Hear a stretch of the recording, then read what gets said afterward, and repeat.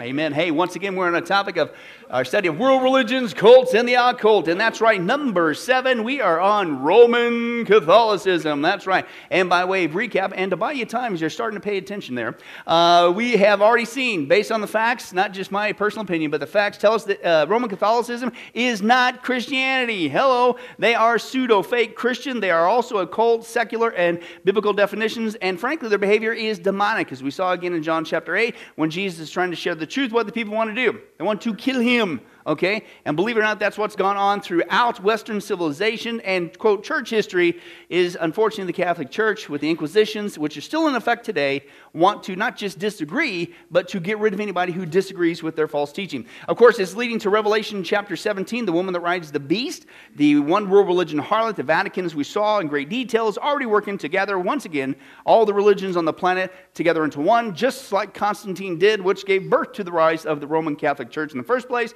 But they're also combining to get the governments in control as well, which happens to be what's coming in the last days in the 7-year tribulation, Revelation 17. Then we saw that they are truly showing the signs of a cult, and we saw the 5 classic examples. How do you know that somebody's in a cult, getting involved in a cult, displaying a cult behavior? Well, one, you have to do with the authority. They don't stick with the Bible, as we just dealt with in the open prayer. They go to man, they go to anything else, and that's what, unfortunately, Roman Catholicism does on a multitude of levels, not just tradition, not just the Pope, not just the councils. Their Bible is not the same Bible as ours. It's got the Apocrypha, etc., blah, blah, blah. They also get wrong the nature of God and the Trinity, the person and work of Jesus Christ, the nature of man, and the means of salvation. And time again, it's one of the easiest things to demonstrate. When it comes to Roman Catholicism, it is not by faith through grace. It is what? It's a works-based salvation, which is a false gospel that will never get you to heaven. So it is not Christianity at the core, even on the fringes, as we continue to see. So we thought, man, you get all that stuff wrong. Well, that's the next question. Well, what else is wrong? Well, last time we dealt with, once again, Ron, is it better? Was it better this week with Mary worship? Was it a little more? You're getting there? Oh, I pray for Ron. At least he's honest, man. That's good. Praise God. His wife's name is Mary, for those of you wondering. And we were joking. Hello. But anyway, Mary worship, okay? Yes, they do worship Mary, okay, and put her and give the attributes of God, etc. But it's not just Mary whom they worship and pray to and expect to give us the blessings, okay, instead of God. They also do it with these people called saints, okay, saints. Now, the whole Catholic premise of saints, which, by the way, are dead people, okay, in case you're wondering. That's the Catholic version. They're dead people that they have deemed they were super religious, super amazing. And over time, they get together and they say, well, this super amazing Catholic person, they are long dead, but we're going to say they're a saint. And now, because of that, you can pray to them and they will give you all kinds of neat stuff. And oh, by the way, here's a trinket you can buy that looks like them for $9.95. Now, you see, you think I'm joking, but that's really what it is in a nutshell. Okay, it's another money-making adventure. Okay, unfortunately for the Catholic Church, which is extremely wealthy. And I really think is the most wealthiest institution on the planet. Okay, to be honest with you, we saw that before. I don't want to go there again. But saints, before you can get to that, the whole premise the Catholic version of the saints is completely wrong in the first place, let alone you shouldn't pray to them. We'll get to all that in a second. But the whole premise is wrong, right? The Bible actually does use the term saint, okay? But a saint is used 4 different ways in the Scripture, right? First of all, a saint is not a dead person who is a Catholic, who is super-duper Catholic-y, right? Okay, and then later they said, you're a saint, right? A saint deals with the people of God, right? Now, if you had a bad day, or maybe you argued as a husband and wife, and you're both Christians here tonight, go ahead and encourage each other. Turn to somebody and say, you're a saint.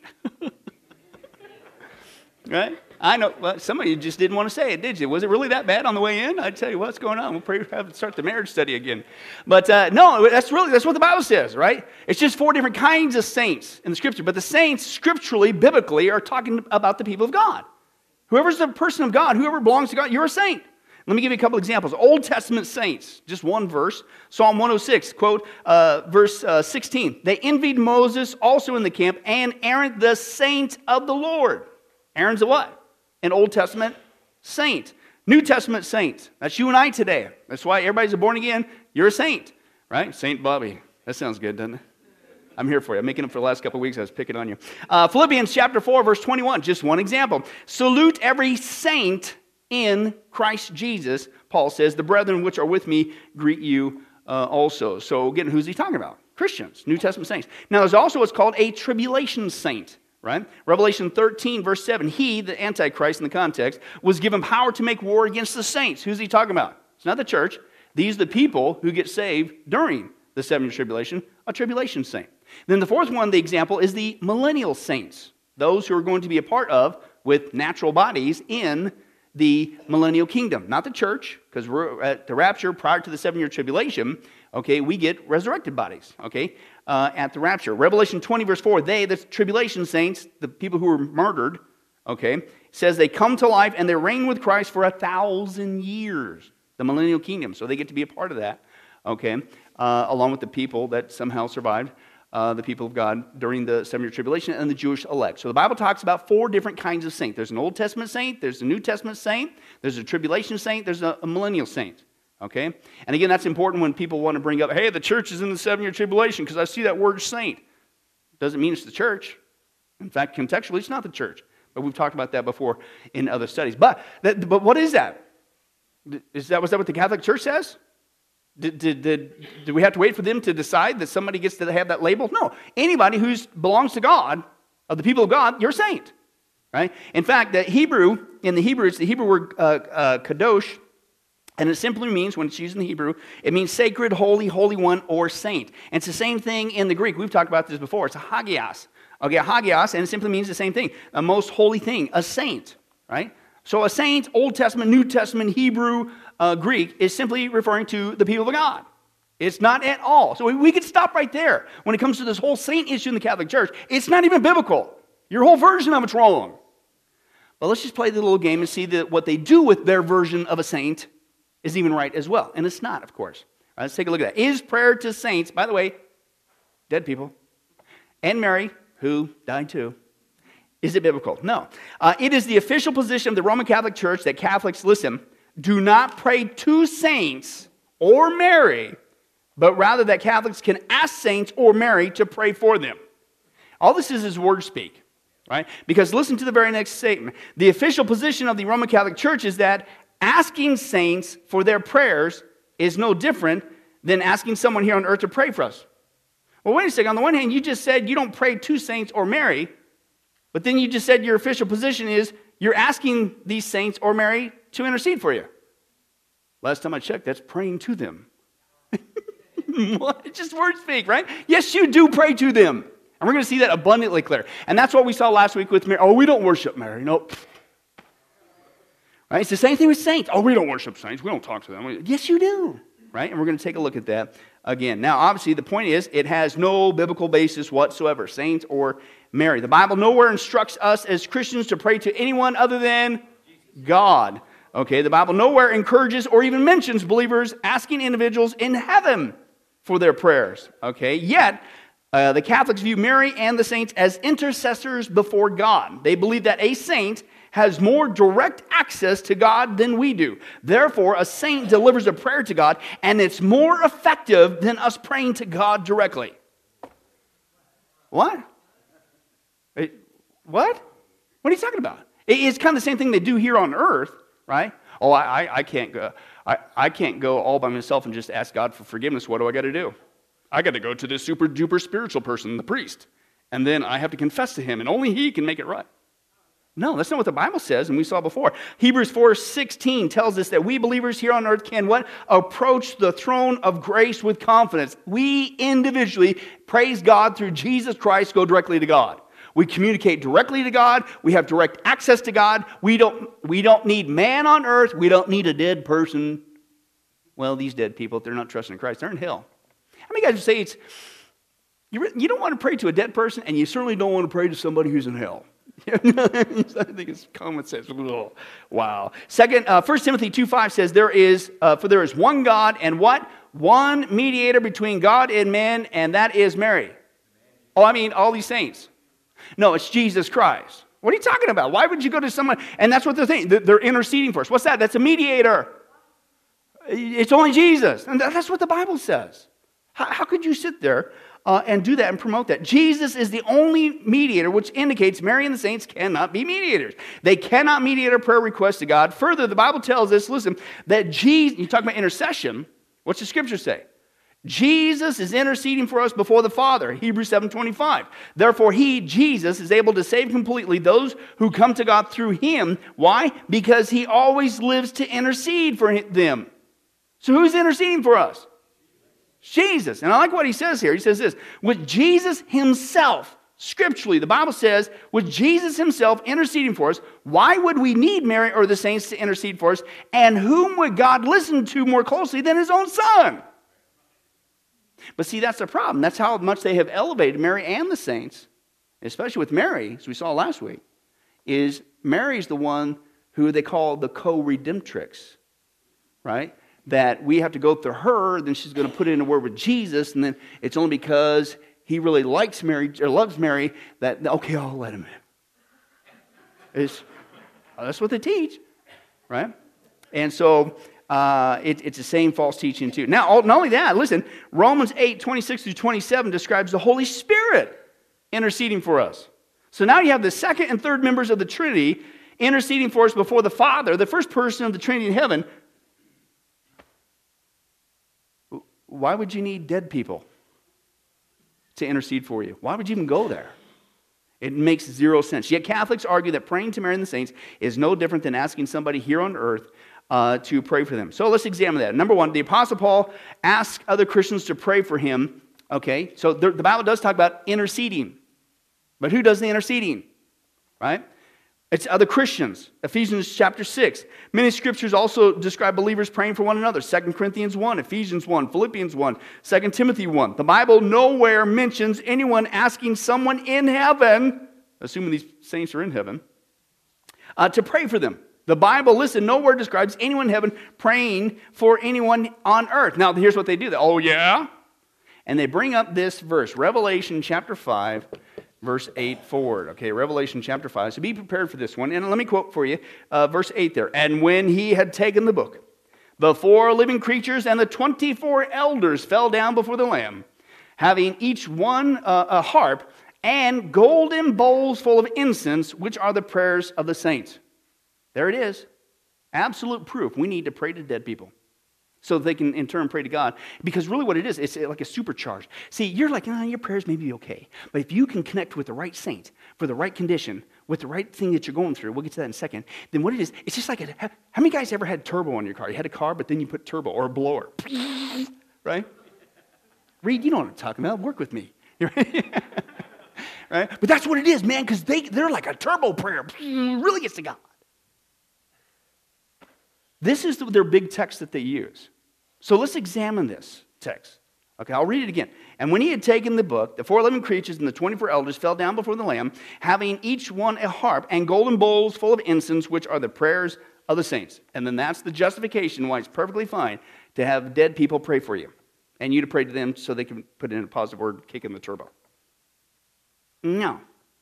Let's just examine that, what it said. Granted, the 24 elders that are mentioned there, I believe, are the church that's in heaven after the rapture. So I'll give you that. But all it says is they have what? Bowls full of incense, okay, which are the prayers of the saints back on earth. That's it. That's all it says. Now, it did not say that the 24 elders, the church there, then turned around and opened up those bowls and looked at all those prayers and then communicated those prayers back to God. Did it say that? It didn't say anything of that stuff. It didn't say they did anything with prayers. All it says they were holding these bowls that had the prayers of the saints that were back on earth. And it didn't say that the saints on earth prayed those prayers to the 24 elders, the church right there, did it? It didn't say that. It just said, here they are. They got these bowls, and they're symbolic with the prayers of the saints. That's it. That's all it is. They did, the saints on earth didn't pray to them, and they didn't take those prayers and look at them and then turn praying back to God. It said none of that stuff. All it said was that they had bowls full of incense, which are symbolic of the people's prayers. That's it. But this is supposed to be your justification why we need to go to these people, pray directly to them, so that they can then pray directly to God. And this is your best verse? It's crazy. Now let me give you an analogy. If I were holding Tom's keys in my hand to his new car, does that mean by virtue of me holding those keys that I own his car? Please say yes. You truthful Christians. No, it doesn't mean that. Right? It just means I'm holding the keys. That's all it means. I'm just holding the keys. Right?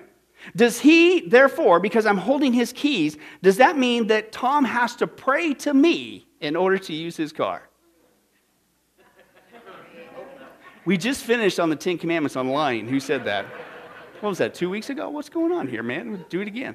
No, you don't have to do that. Or listen, do I then, Tom prays to me because I hold the keys so he can use his car, but I can't give him an answer yet because then I have to in turn take that prayer request and then I have to go to the car dealer and get his permission. That's goofy. Folks, in a nutshell, that's what they've done to this verse. All it says is they're there, they hold the prayers of the saints. There's no communication going anywhere. And yet that's your big, giant, supposed proof text as to why that's biblical. Yet the Bible clearly says, don't do it. You don't pray to dead people. Right? Once again, there's only one mediator, and that is Jesus. We pray only to God, period, over and over again in the Scripture. Again, 1 Timothy 2:5, there's one mediator, and that's Jesus Christ. Hebrews 7:25, seeing that he, Jesus, ever liveth to make intercession for us. John 14:13-14, and Jesus said, whatever you shall ask in my name, not Mary's name, not a saint's name, not Saint so-and-so doing this one, in the name of Jesus Christ, he says that I will do. And the Scripture never ever says pray to dead people, and you certainly don't ask dead people to pray for you.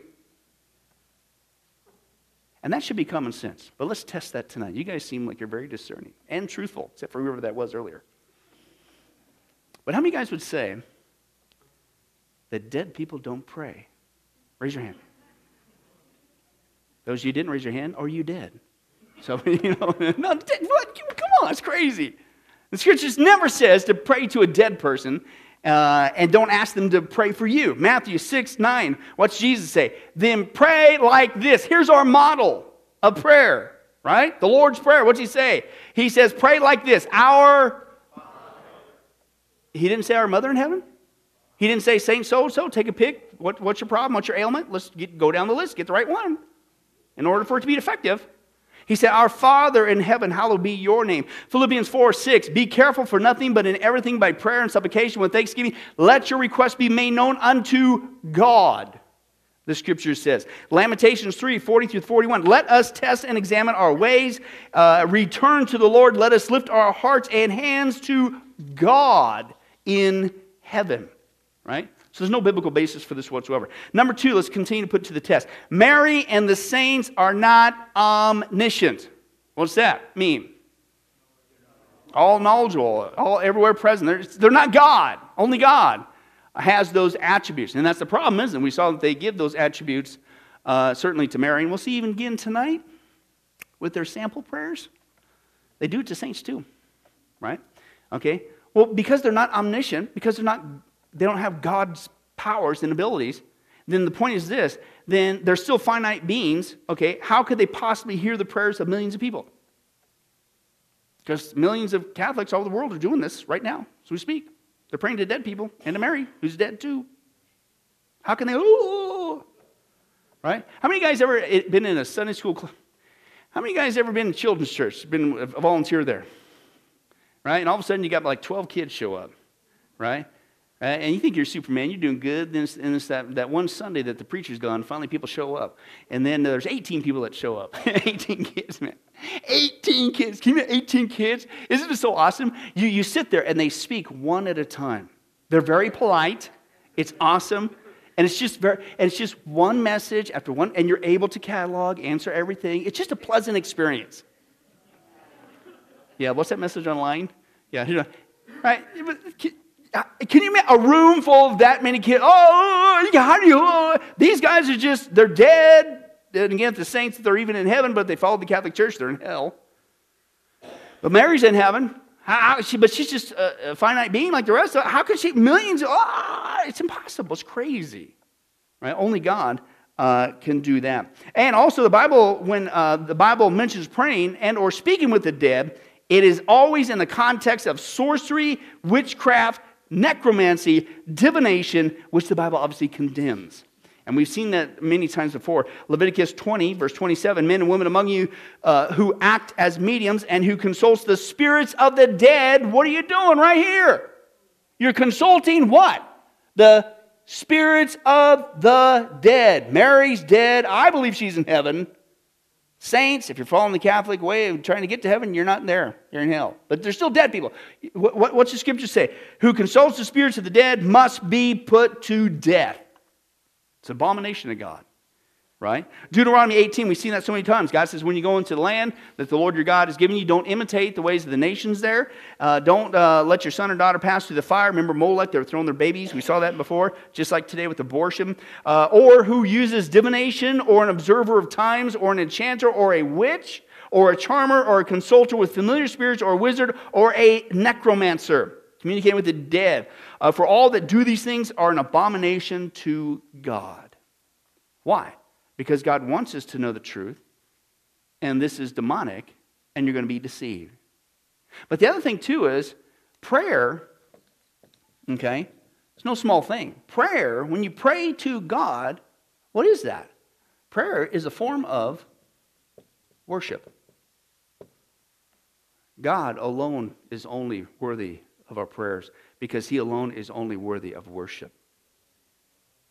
And so you're giving worship over to dead people when you do this. Major, major problem. But what do we see in the scripture? You see two different entities that people tried to worship but were turned away. And those two examples in the scripture were angels and man. Let me give you two of those examples. Revelation 19:10, then I bowed down at the angel's feet to worship him, but he said to me, do not worship me. Right? So a true angel from God, what's he going to tell you to do? No, don't worship me. He said, I'm a servant like you and your brothers and sisters who have the message of Jesus. Worship God. So if it's a true angel from God, what's he going to tell you to do? Even if you were starting to flib up. Whatever flib is. I knew you were going to catch it. But anyway, all right. You're going to see it say, worship God, right? But listen to this. We got another one. Peter, Acts chapter 10. When Peter entered, Cornelius met him, fell at his feet, and worshiped him. What did Peter say? Peter said, well, man, you think it's cool now? Wait till I'm dead. And then hopefully not too soon, because I don't want to float around. You know, because remember, when you become a saint, the Catholic Church teaches they get to skip purgatory. And they go straight in. Which I did a little research before I came in tonight to this study. Wait a second. So you say that when you canonize somebody as a saint, they get to skip purgatory. Well, we saw purgatory is not even true in the first place. It's an abomination. You go there to purge, work off, suffer off your sins. You're only forgiven your sins through Jesus Christ. But anyway, so it's not even true, but that's what they say. You get the shortcut. You get the instant. But then wait a second. I got to think about this. Did you know Mother Teresa, they turned into a saint last year, 2016? But did you know, for those of you hooked on math, she died in 1997. So what's that, 16 years? 19 years? 19 years. 19 years. What was she doing? Ooh. Was she knocking on the door at the Vatican? Hey, I want to go now. Can you make a decision? Am I going to purgatory or not? Well, what happened? There's 19 years in between. So did she go to purgatory? And then she got out? How does that work? And then she gets to go. But that's what happened. When they canonize a saint, they don't have to go to purgatory. But there's a delay. Anyway, whatever. So let's move on. But what's Peter say? Peter helped him up and said, hey, stand up. I too am only a man or a human. Now, you're thinking, oh, come on, they don't really do this. Because remember, what do they say? Every time when you confront them and say, oh, we don't worship Mary, and then you look at the practice, look at the behavior, and look at the official Catholic teaching, even from the catechism. Yes, you do. And it's the same thing when you come saying, oh, no, we don't pray to saints, right? Right? We only ask them, well, what's that? That's praying to them. Hello. Right? Oh, but we don't worship them, right? Yes, you do. And what I'm going to read to you is from Catholic.org, or Catholic Online. This is their website, not mine. And I'm going to read to you some sample prayers, because in case you don't know how to make it up yourself, we're here to help you get kick-started. Because, don't forget, you got to buy that figurine to remind you of this person you need to pray to other than God. The first one is a sample prayer to Mary. Quote, This is the prayer to Mary, Queen of Heaven. Remember where we saw what Queen of Heaven came from? I'm not making up. I just printed off their site. Queen of Heaven. Remember Queen of Heaven? Who was Queen of Heaven? That's that Old Testament demonic entity that Israel began to worship. And Ashtar, where we get Easter and things of that nature, was an abomination to God. They just wouldn't do it. But anyway, so here's what it says. Quote, Queen of Heaven, rejoice. So they're praying to this supposed Mary. Queen of Heaven, rejoice. Rejoice, me glad, Virgin Mary. O God, grant that through the intercession of Virgin Mary, we may attain the joy of eternal life. What? Did you go through Mary to get eternal life? No. But that's Mary. But again, they do the same thing to the saints. Let me give you a couple examples. And again, this is from their site. These are just sample, in case you don't know how to get kick-started. We're here to help you out. All right? Saint Anthony. And he's supposed to be the guy who is zealous for justice. Okay? Because we're going to see in a second, they got a saint for everything. And the key word is everything. Every occupation, every illness, everything. And I'm not joking. Wait till you hear some of them. Wow. Oh, and by the way, don't forget to get that little trinket that reminds you of $9.95. What? Saint Anthony, and this is a sample prayer. I'm not making this up. This is their website, their words, not mine. Dear Saint Anthony, you were prompt to fulfill all justice. You gave God and his creation the service he required from you. You respected other people's rights and treated them with kindness and understanding. Saint Anthony, zealous for justice, teach me the beauty of this virtue. Wait a second. Who teaches us virtue? God. His word. I'm supposed to get this from this dead guy named Anthony? Who's a Catholic? Teach us, me, this beauty of this virtue. Make me prompt to fulfill all justice. Who gives us the ability to do that which is right? The Spirit of God. And to prompt me to fulfill all justice toward God. Help me also in my pressing needs. And it literally says here, name them. You get to insert that part. They can't make that one up for you. Right, so you got to get specific. What's your pressing need? Wait a second. Who's our provider? Who meets our needs? Who do we go to when it says we have prayer and supplication? God. This is their own examples. And does that sound like they're praying to this guy? This dead guy, St. Anthony? Oh, we don't pray to them. I'm just reading your prayers. St. Jude. St. Jude, listen to this one. Right? St. Jude. And this is a sample prayer. Faithful servant and friend of Jesus. The church honors and... what? Honors, and listen to this word, and invokes you. Ooh, that's weird. You know that one, Bobby. We got similar past. You invoke spirits, all right, in the occult. You don't want to invoke this one. But anyways, honors and invokes you universally as the patron of hopeless cases, of things despaired of. Pray for me, dead person, who I am so miserable. Well, I wonder why. You don't know Jesus, and you're not praying to Jesus, and this ain't going to help you out. Pray for me who am so miserable. Make use, I implore you, of this particular privilege, according to you, to bring visible and speedy help. Again, where does our help come from? From God, not a dead person. Come to my assistance in this great need, that I may receive the consolations and succor of heaven. Whoa, how do we get the blessings of heaven? Through Jesus, not some dead guy named Jude. Okay? I promise you, O blessed St. Jude, remember, we don't pray to them. I promise you, O blessed St. Jude, I will, listen to this, never cease to honor you as my special and powerful patron, and to do all in my power to encourage devotion to you. Amen. Wait a second. Honor, I'll never cease to honor you. Who are we supposed to honor? God. And who we're supposed to give unceasing devotion to? I'm supposed to give it to a dead guy? Again, they're really literally praying to dead people, not just Mary, dead people that they've categorized, and they're the ones supposed to give us all this favor. Now, notice he used this word there. Man, I'm running out of room already. This word there, patron. Patron. What's a patron? Patron saint. You've probably heard of that. Well, again, this is their own definition. Catholic.org. What is a patron saint? Patron saints are chosen as special protectors or guardians over areas of life. Really? Who's the one who guards our life? God. Now, does he send an angel? Hebrews talks about that. Angels or ministering spirits sent to those who inherit salvation, us, right? But not dead people. Oh, and by the way, angels, as we saw before, they're not dead people. Okay, when you die, you don't turn into an angel, and you certainly don't turn into a chubby baby and do like that. Okay? Okay, angels are created beings, angelos, messenger, different thing. But anyway, these areas, and this is talking about a patron saint, these areas can include, here's what they're supposed to have special protectors and guardians over. They can include occupations, illnesses, churches, countries, and causes, anything that is important to us. And I stress that word there, anything. We'll get to that in a second.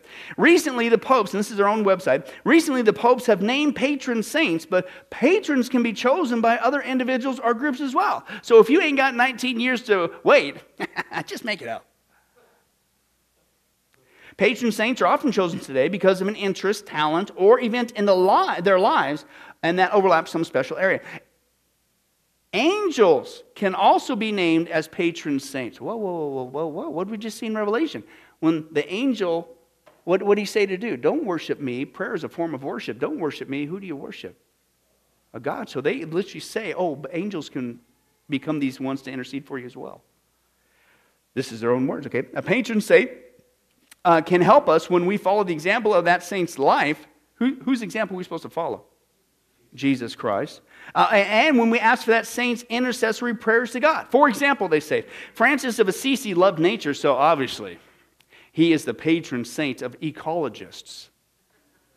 Francis de Sales, he was a writer, so he's the patron of journalists and writers. I'm not making this one up. Clare of Assisi, and this is on their website, Clare of Assisi was the named patron of television.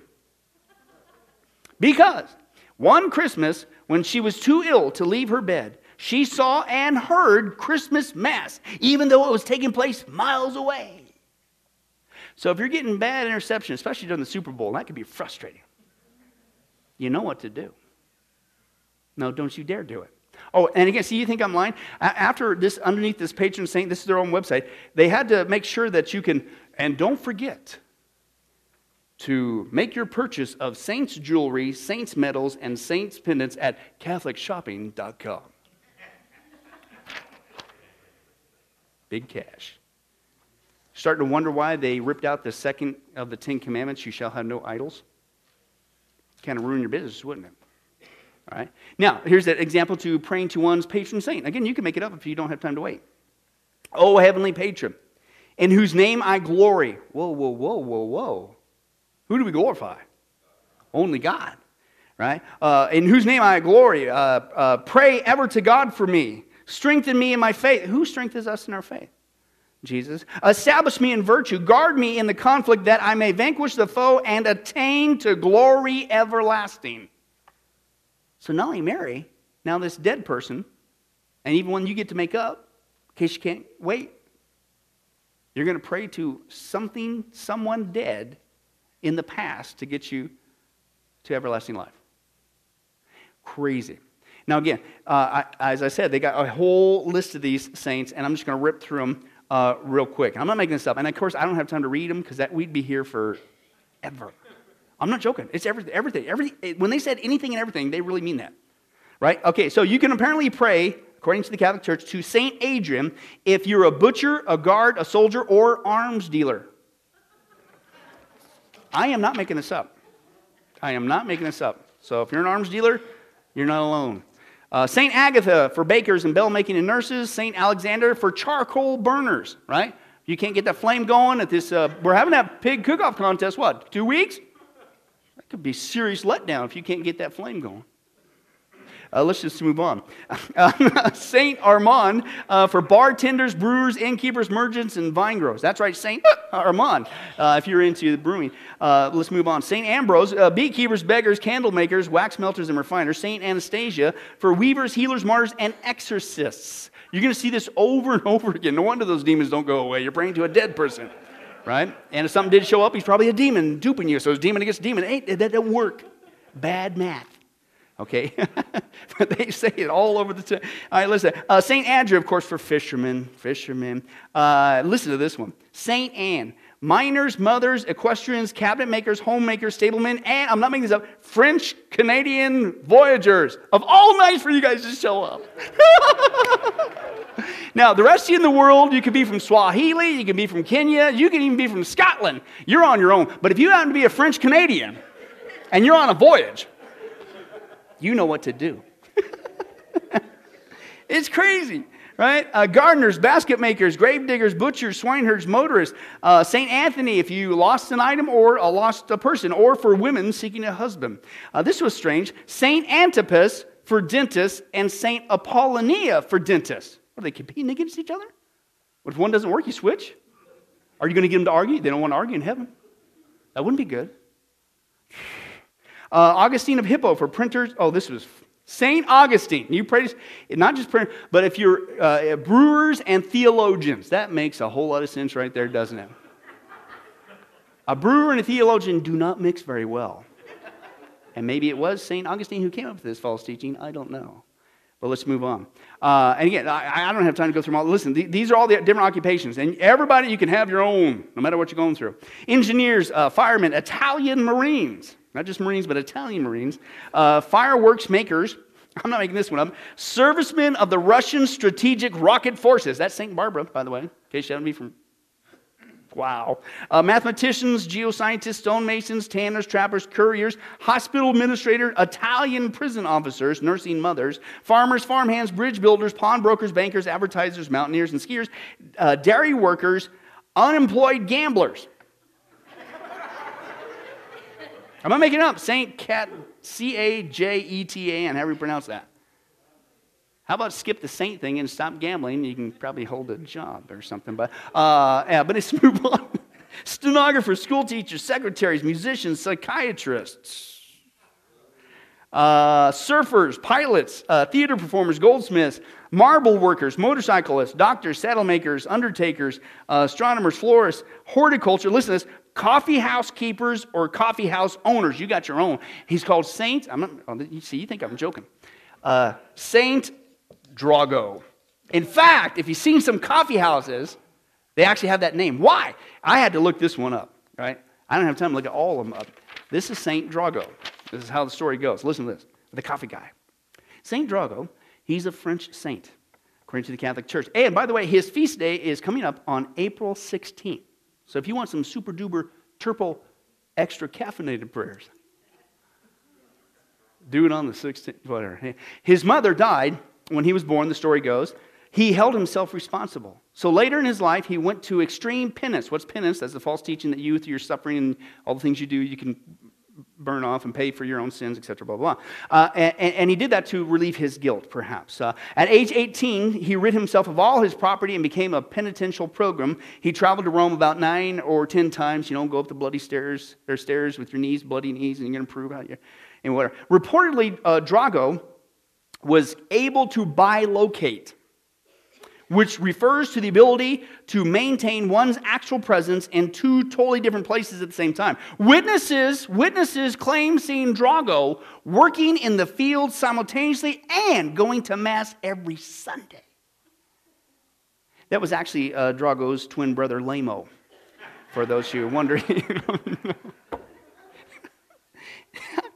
During a pilgrimage, he was stricken with, I kid you not, with an unsightly bodily affliction. Right? Unsightly. Ugh.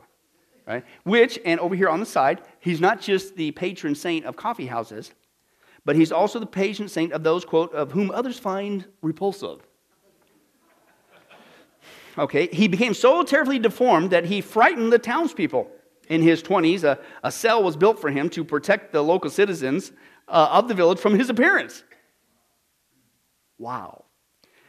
Since he was so holy, though, his cell was built attached to his church. So St. Drago stayed in his cell without any human contact except for a small window in which he received the Eucharist and obtained his food.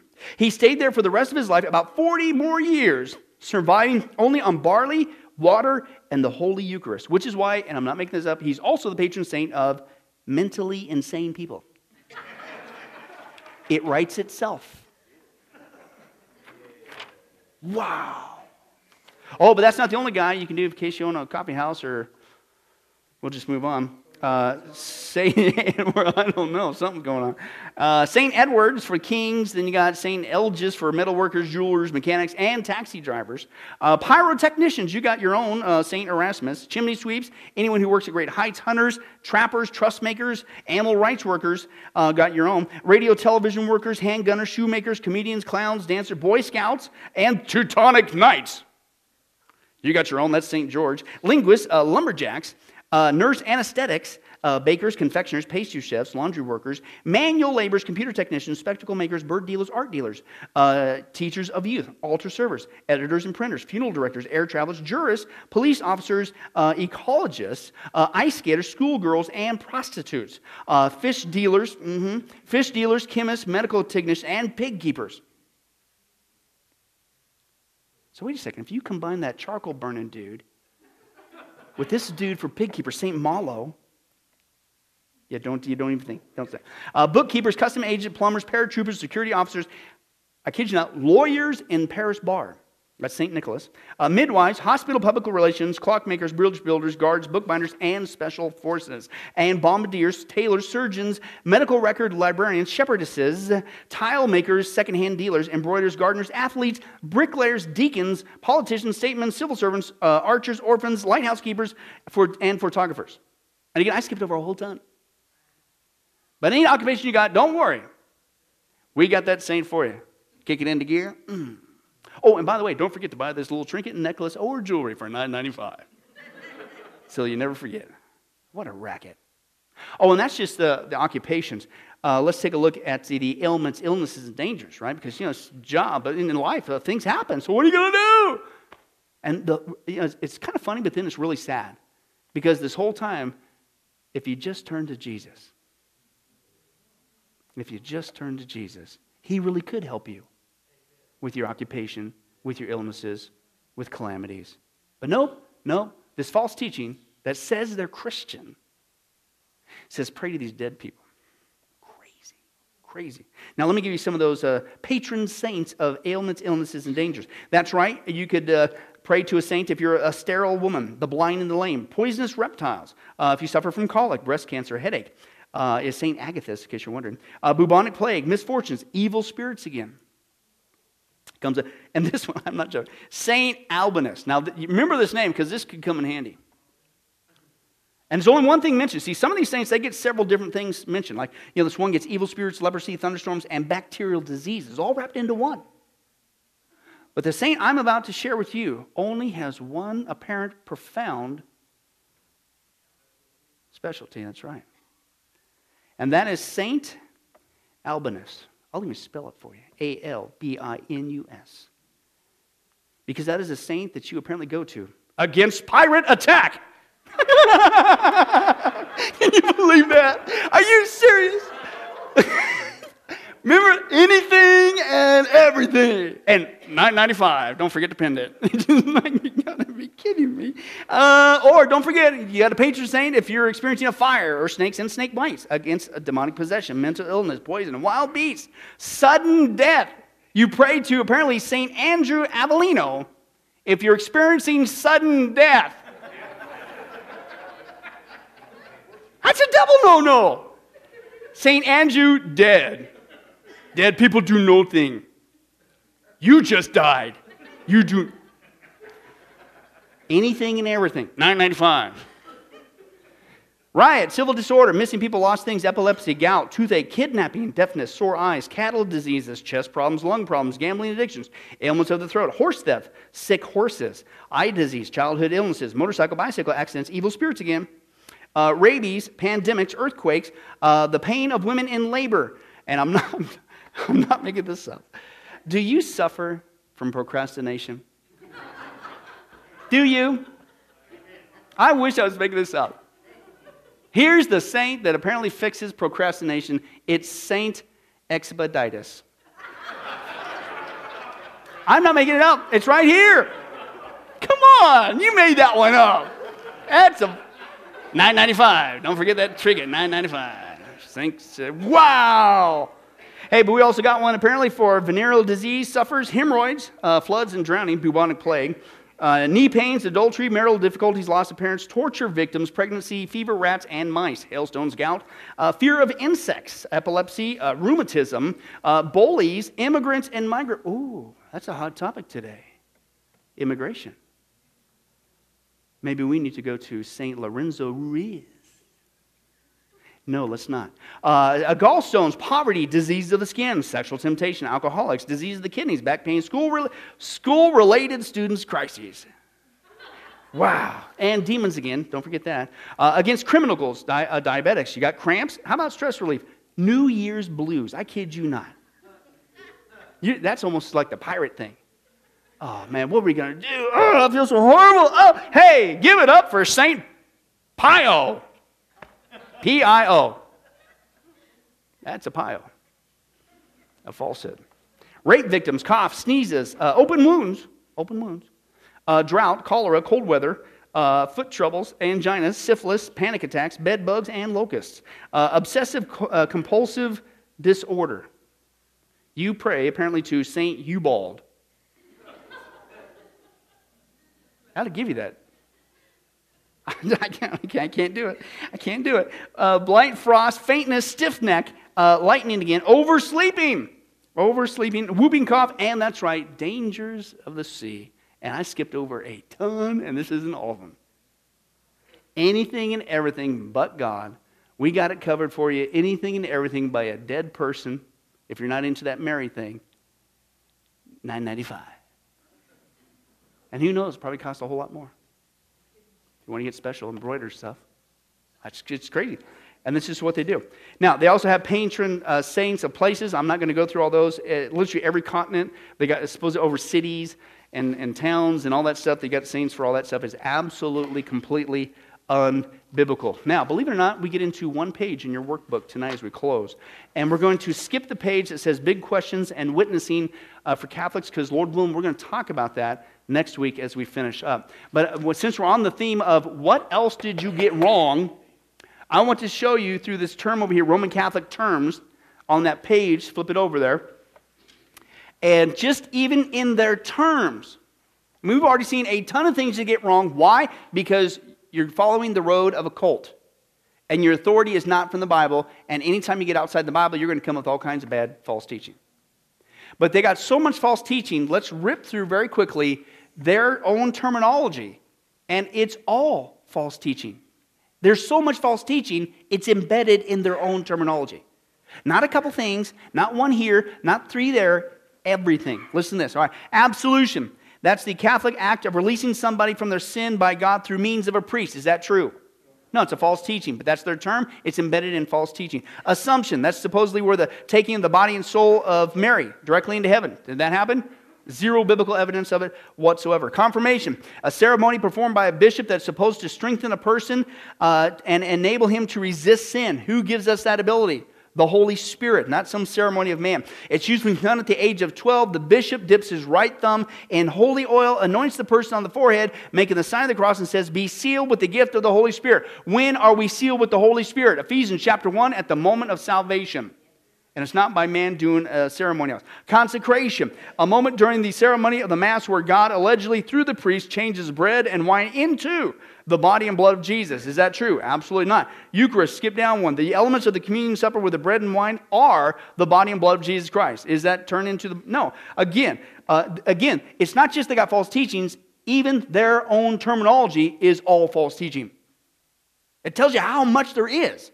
Right? Extreme unction. This is that final sacrament. If you look on the page over here, I don't know if we'll get into that next week or you could read on your own, but this is the final of the seven sacraments. The extreme unction, a sacrament given to a person who is ill or in danger of dying, intended to strengthen their soul and to help their love be pure so that they may enter into heaven. It's done through prayer and the anointing oil. Now let me read that down here.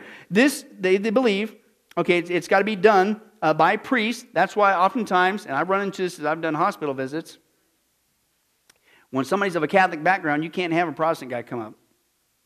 You have to have a priest because it's one of the sacraments. And this one you better not miss, because here's what they teach.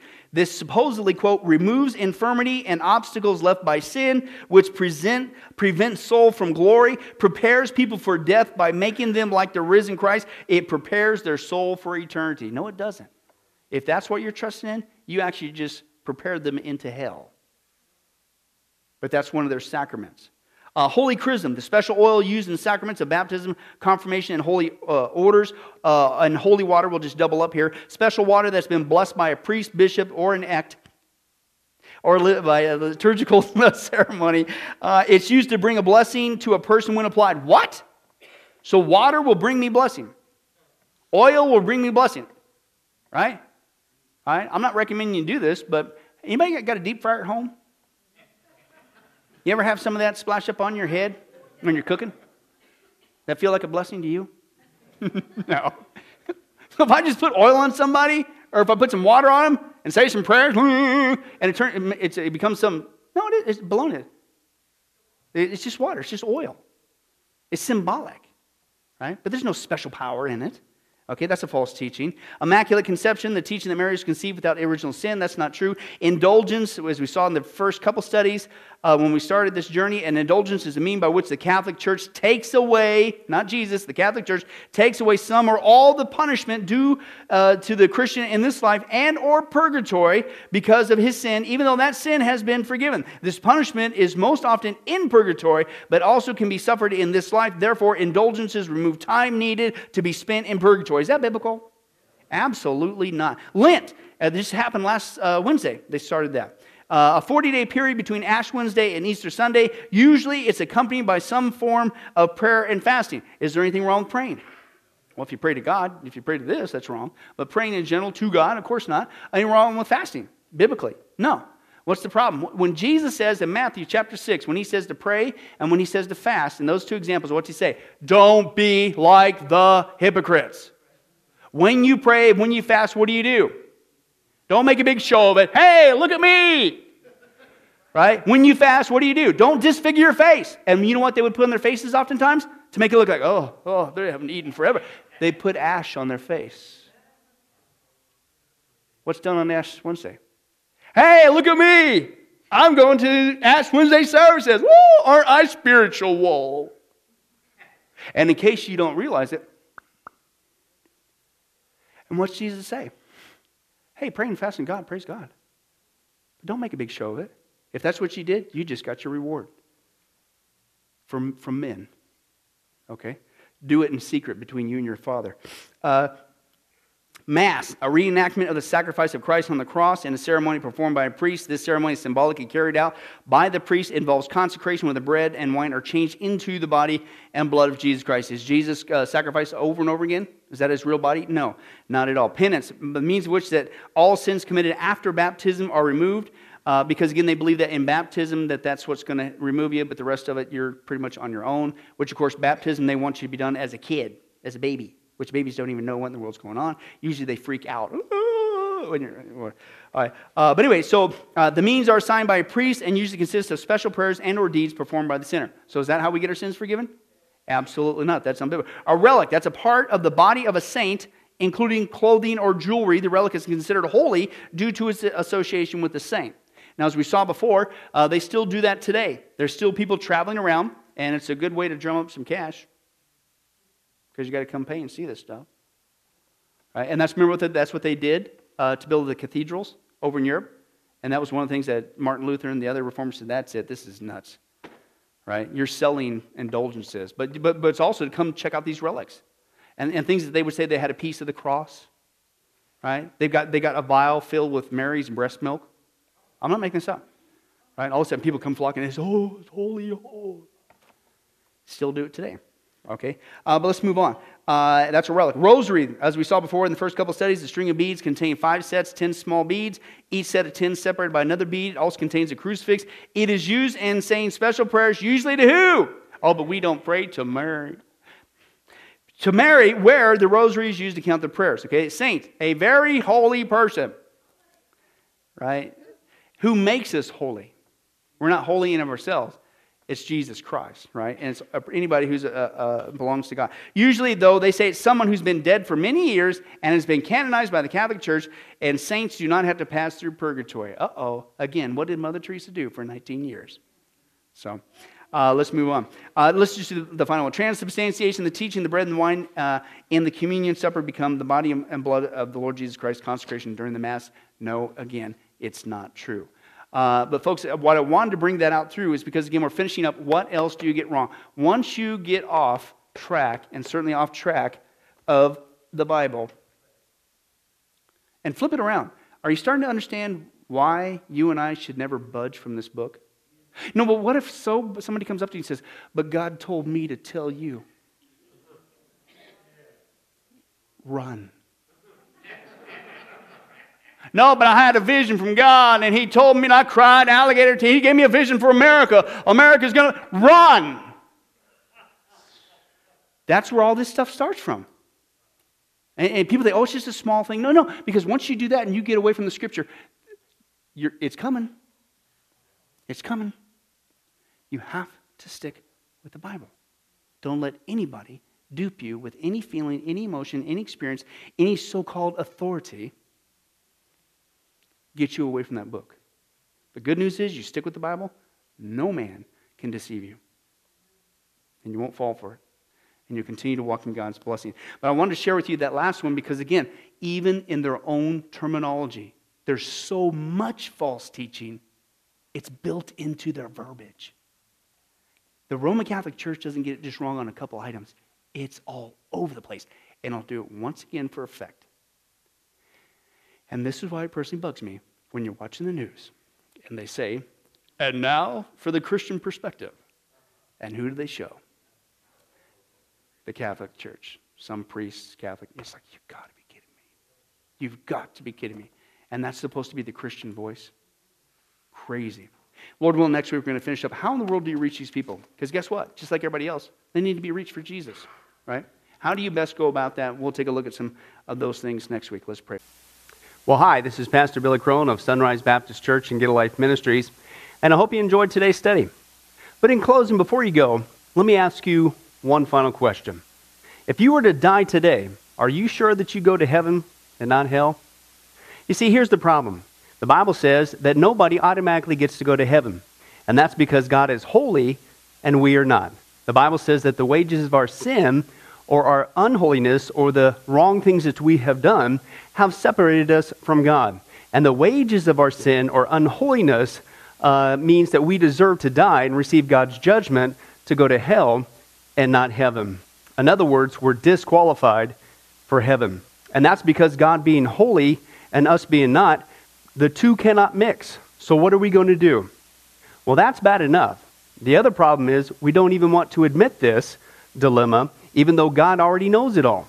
And so out of love, God gave us something called the Ten Commandments to show us that we're really disqualified for heaven. We're not holy, we're not perfect like Him. Let's take a look at just a few of those here today. The Bible says, the Ten Commandments says, you shall not bear false witness.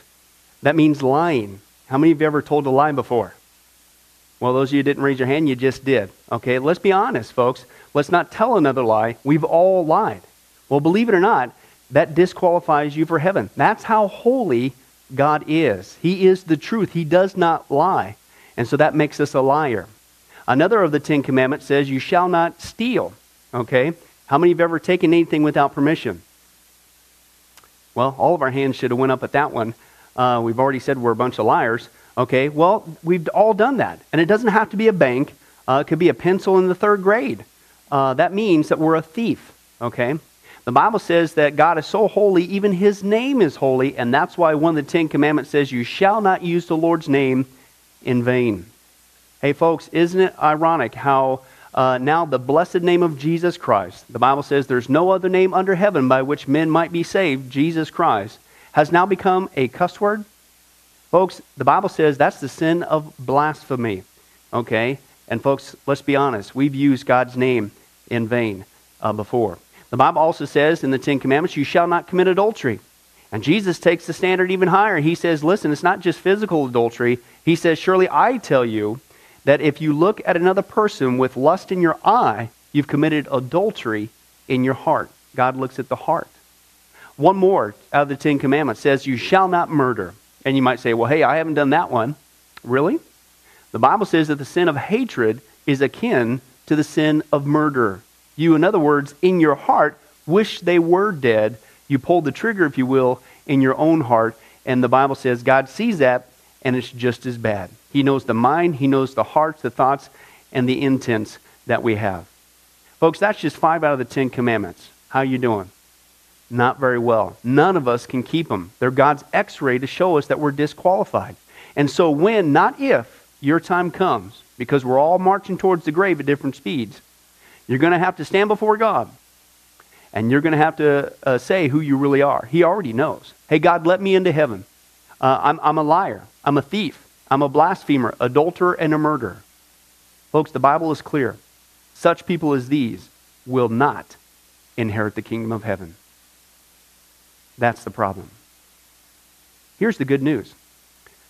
God so loved the world that He sent His one and only begotten Son, Jesus Christ, that whoever believes in Him, what He did on the cross on our behalf, that we will not perish, we will not go to hell, but He will give us the gift of eternal life. Jesus died on the cross to forgive us of all of our sins. It's something that we don't earn. We can't earn. It's a gift, the Bible calls it, and a gift cannot be earned. He was taking the death penalty in our place. That's what the cross was of the day. And that if we would just ask Jesus Christ to forgive us of our sins and believe that in our heart that God raised Him from the grave, showing that His death is satisfactory to God to forgive us of all of our sins, no matter what we've done, the Bible says we shall be saved.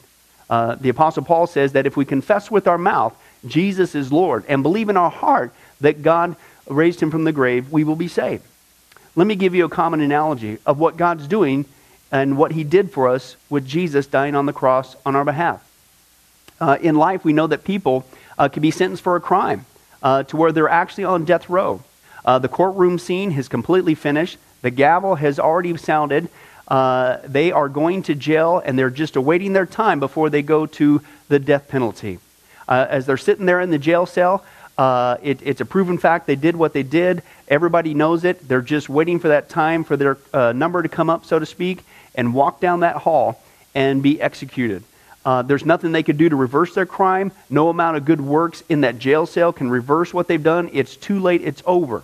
But believe it or not, there's one way that people even today can get off a death row. And that's if the one in authority, the governor, if he were to, out of mercy and kindness, nothing that the person did, because they don't earn it and they don't deserve it, and they can't earn it, if he would grant them what's called a pardon, out of the kindness of his heart, he has the authority to grant them a pardon and absolve them completely of their crimes against the state. And did you know that there's actually been people that this has happened to, that the governor, out of mercy, has granted them a pardon as a gift, and they've gone down to the jail cell and handed that person, extended it through the bars, here, I'm granting you a pardon. If you would just receive it, you can go free right now. And did you know that there's actually been people who've said, no, I don't want your pardon. And so what happened is, of their own doing, even though they had a way out, they still had to go to the death penalty. Folks, can I tell you something?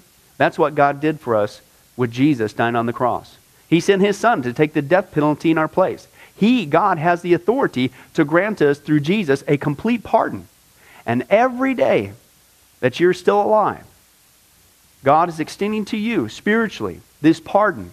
But a pardon does you no good unless you reach out and receive it by faith. Won't you do that today?